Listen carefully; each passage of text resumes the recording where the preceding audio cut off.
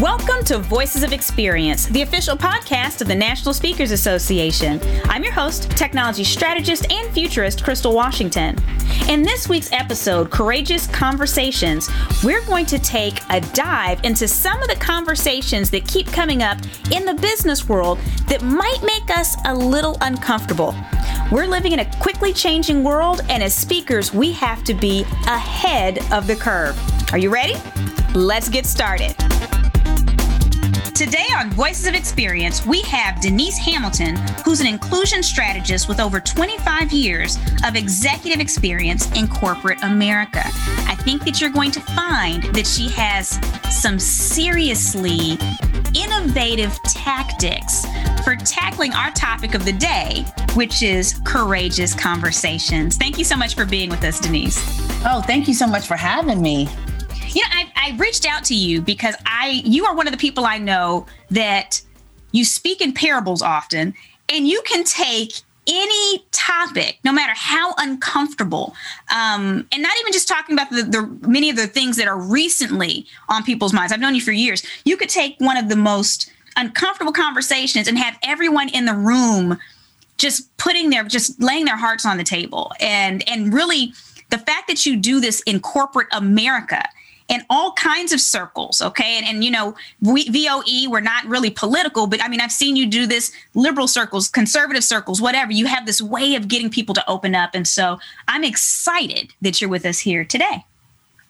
I am too. So let's get to the first question, which is, we live in a time where I think organizations are more aware of a desire for diversity, whether that is a genuine internal desire or it's something in terms of externally how things look on their websites. It's happening more.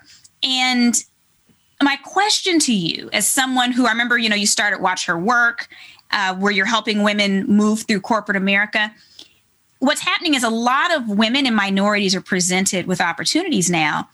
And navigating this space and knowing their worth when you haven't been invited to the table and now you're the hot topic, how do you navigate this? Right? Do you just show up and you're happy to be here and so you just say yes and go with it? Because I'm seeing a lot of that. I'll be honest. I'm seeing a whole lot of that. What is your perspective on this?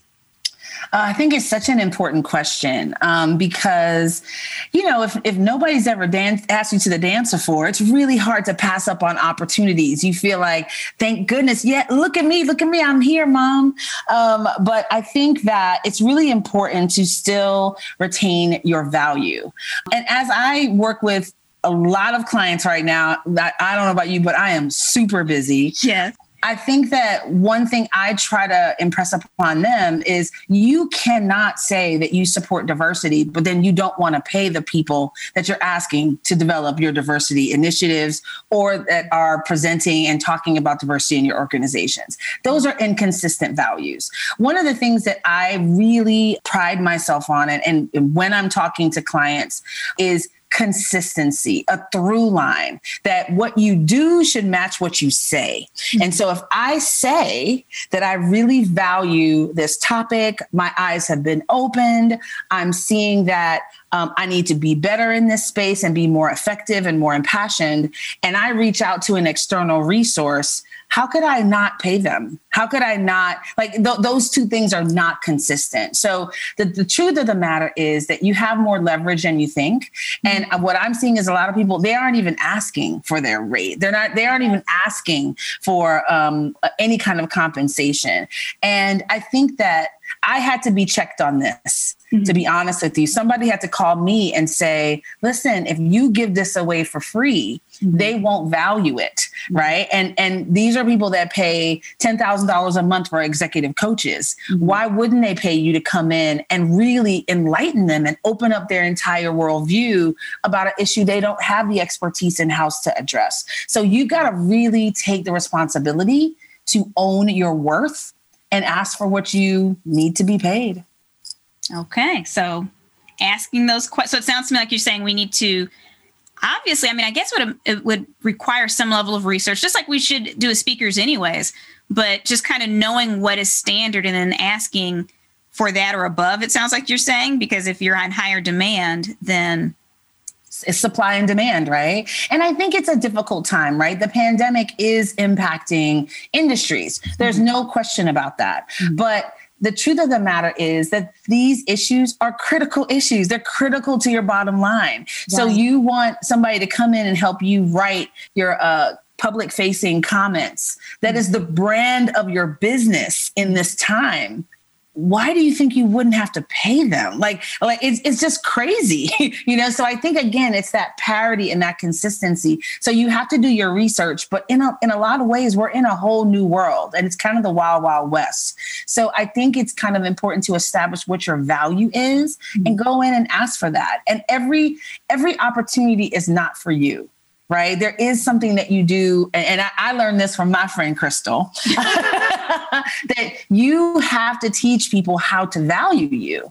And so if I fill up my calendar with a bunch of people who really don't value what I bring to the table, I'm going to miss the opportunities that are with people that really do. And so I take a kind of an honest seeker approach to my business. If you're really sincere about this, then when I tell you what this is going to cost you, you're going to pay it.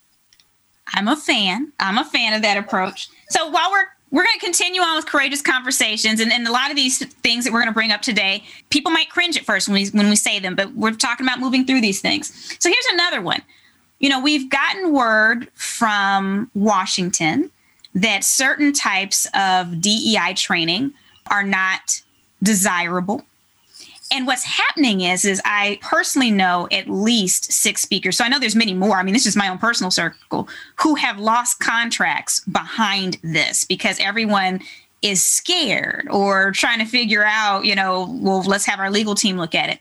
How do you navigate this space? How do you suggest someone have a conversation with a client who sees the need for the training? They understand that they need this training, but now they're kind of scared to move.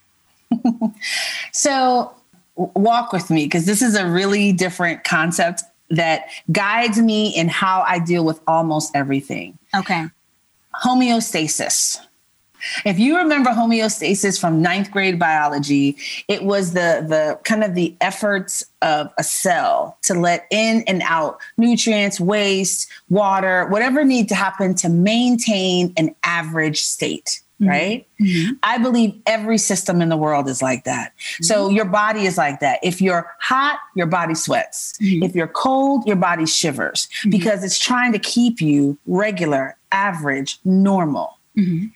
When you try to do something extraordinary, when you try to readjust or reimagine what is normal, there's just like you're in your body, how your body regulates you to go back to normal. I believe every system regulates you to push you back to normal. Okay. So when you're cracking strongholds, you're breaking down calcified beliefs. And let's be honest, systemic racism in America doesn't get too much more calcified than that in terms of how we operate. There's going to be forces that try to push you back, right? And I think if you're going to step into this work to an extent, you have to expect that. So when I talked to clients, I had a few clients that called me and said, hey, what do you think about this? I shared this concept with them of, did you think this was going to be easy? Did you think that people were going to just accept equality? Inequality benefits us. And we just need to be honest about that. And I'll give you a great example. I ask an audience, do you believe we should have an equal criminal justice system? And everybody says, yes, absolutely. I believe that, right? But then if I say, and I always separate, I do it later in the presentation, I said, if your son was arrested for a crime that he did commit, okay, would you use every resource at your disposal to get him off? And everybody kind of says, well, of course, like, yes. Then you don't really want an equal justice system. You want a justice system that you can manipulate and adjust to by leveraging your power and your prestige and your resources, right? And I think that conversation with my client, where I kind of lay out, either you're in this or you're not. Like, for somebody to make a decision wherever, however, whenever, about this work, that makes you doubt your commitment to this work. I have to question if you were ever committed, right? And now I'm fortunate. I don't work with a lot of federal contracts. My contracts are largely very, very, very conservative oil and gas companies, finance, real estate. And so I don't have a mandate that stops them from using me, but I think the principle is still the same. I think that there are people that are going to be really committed to moving the ball forward. So if you lose a federal contract, I'm not saying that's a small thing, but look around. Everyone needs these services. Don't lose your head. Don't panic. This is part of the journey. It's part of the climb. And I think if we operate with that kind of perspective, then we can take the hit and keep on going. Okay. I like that. Not taking hits, but I like the fact that we can keep on going. I don't enjoy taking hits, but that's part of life, right? So this actually kind of pulls me into the next question about taking hits and moving forward. We are in a position that I'm not sure we've ever seen in this country, where all of these topics that we have been taught to keep quiet are now on the table. And I'm not just talking about, I'm Black and a woman. I'm not just about racism and sexism. We're really seeing LGBTQ people right now concerned about, marriage equality and being able to maintain certain things. Can they adopt in certain states? There's all these things going on. We also have the increased awareness, rightfully so, on trans people and their vulnerabilities and how often they're victimized. And we have vocal members of the disability community who are saying, you're not going to ignore us anymore. We will sue you until you get your website right or until you do this or that. And you need to make sure to include us. So we're in this space now where we have to acknowledge all of these different things. And then one thing that I like to say, Denise, is that all of us in the United States are standing with our foot on someone else's neck. None of us are not, it's not intentional, but all of us have our foot on at least one or two, three other groups of people's necks. So now that these conversations are popping up, and sometimes even in the workplace or in business environments, how do we handle this? And with different opinions, right? Because on one hand, people get triggered on different sides, and it's not even just sides.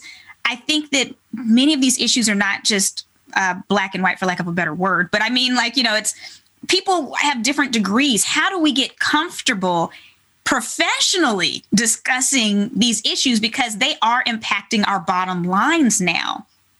Such a fantastic question, and really the crux of the question, right? Because let's be honest, it's exhausting.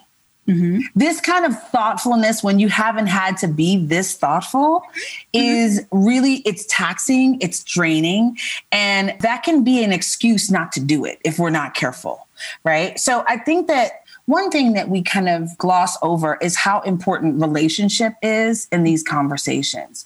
I think it's really funny when people want to come up to a coworker and discuss George Floyd's murder, when literally they have worked together for 3 years and you have never spoken to them. Right? Like there's a relationship predicated that you should have before you jump into certain conversations, right? And I think there's a thing about being legitimately interested in people that are different than you. One of the challenges that we have, it's just a human nature challenge, but it's particularly, I think, endemic when you talk about this topic, is we don't listen to people and respect their story.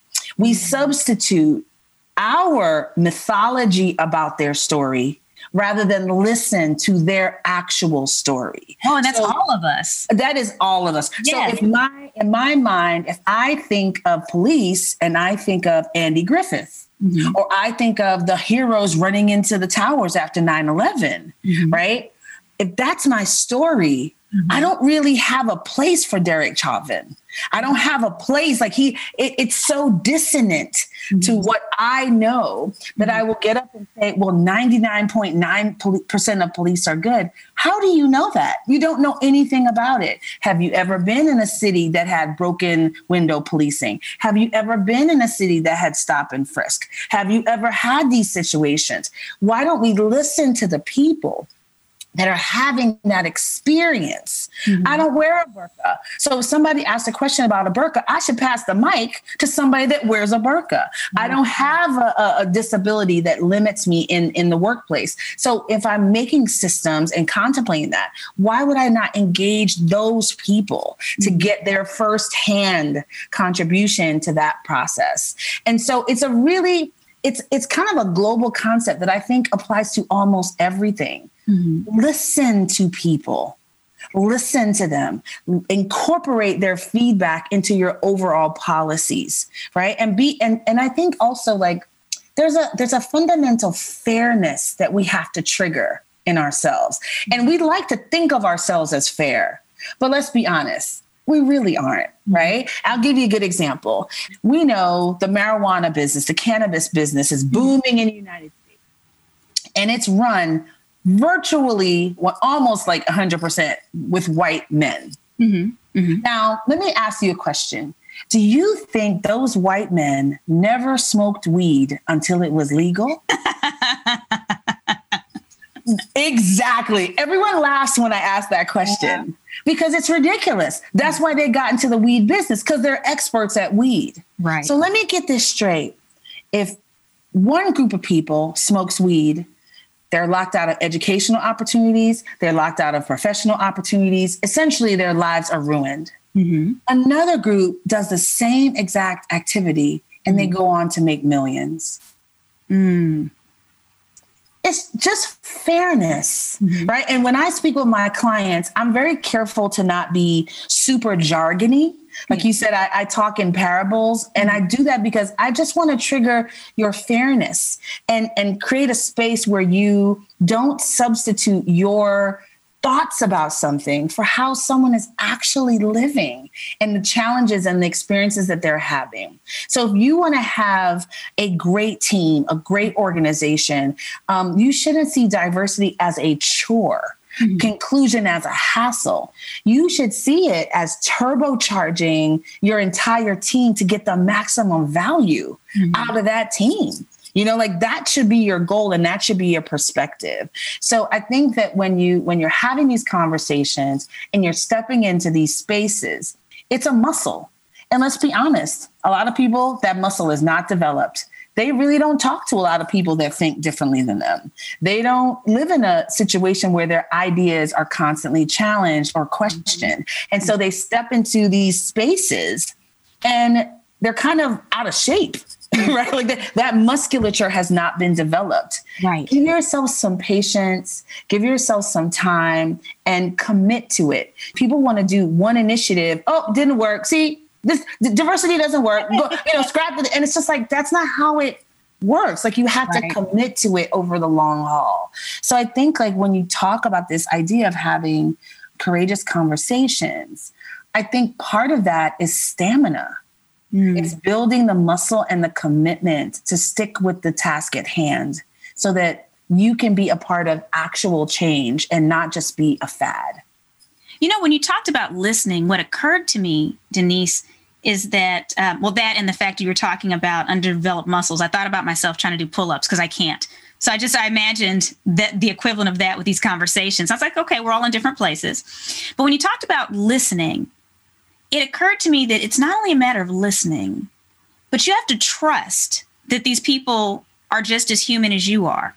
Because I know, and I've noticed in some conversations, when you poo-poo someone and you try to tell them their life experience and they're telling you it's a different experience, you're basically saying you are less human than I. You cannot be as intelligent. You cannot be as observant. You must be less educated. Even if I've seen people do this to people with PhDs of other races or gender, and they don't know this. And the other person, a lot of people don't have egos. They're not going to tell you, but I've actually watched this happen. And I'm like, wait a minute. Did you just try to explain to the PhD how they're, so it's amazing to me.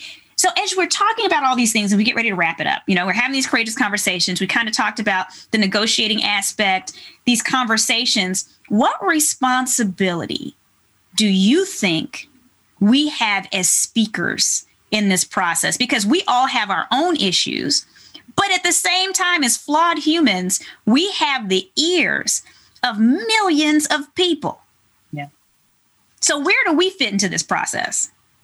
I feel like we fit right at the front. I feel like we should be the tip of the spear.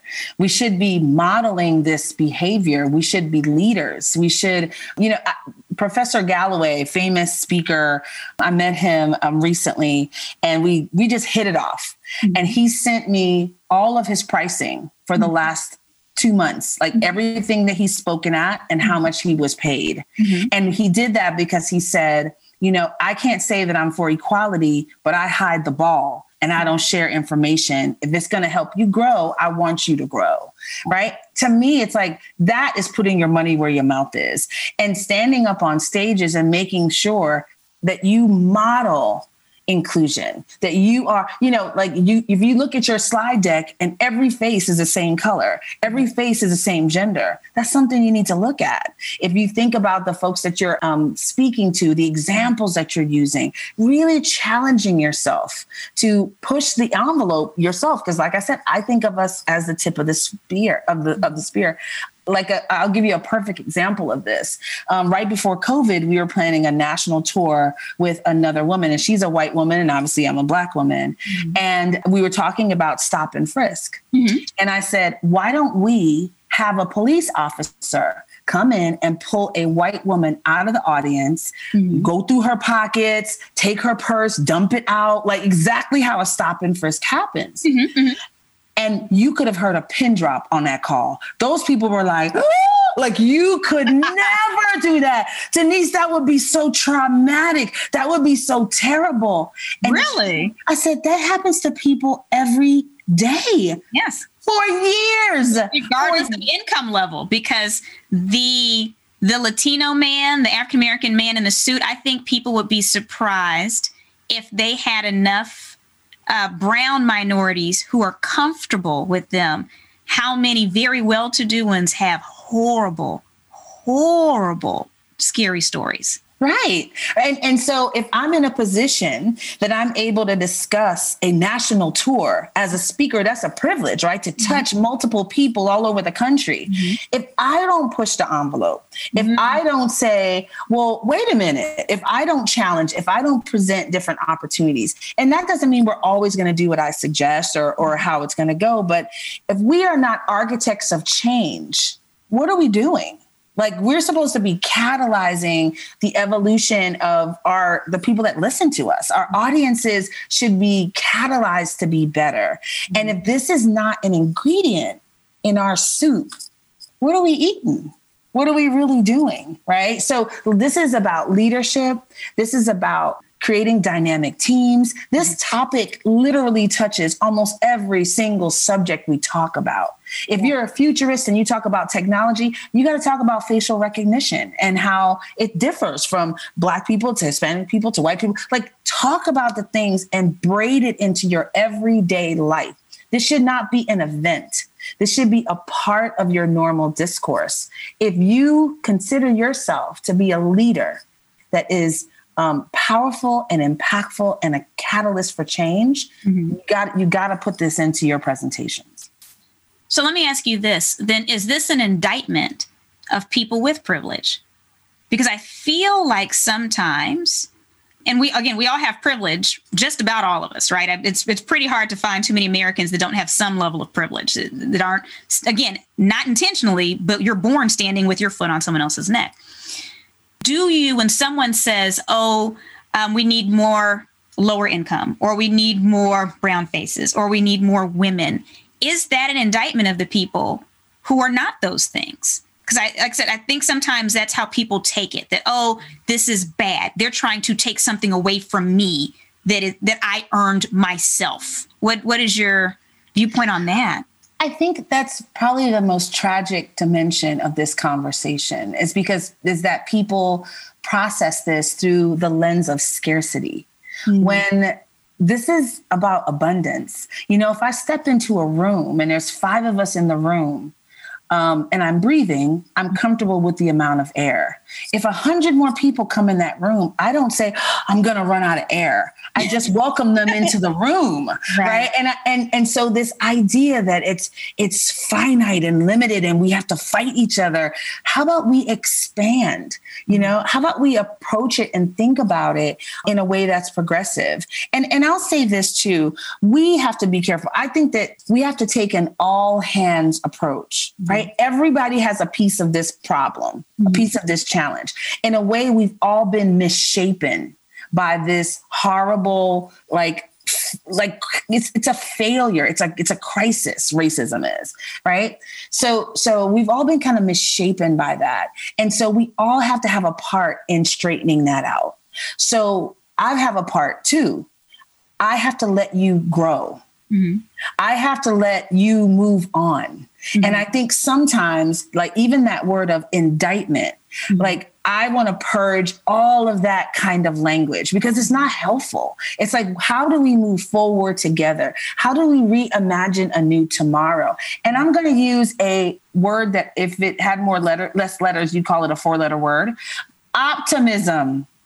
Can we have some optimism? Can we believe in our ability to recreate and reimagine? Isn't that what we do as speakers? Help people to reimagine an incredible new future, either personally or for their organizations. That's literally what our job is. Mm-hmm. And so I think there's an optimism that we need to bring to this. And so in my presentations, and why I think I resonate with the populations that I work with, is because I really am jargon free.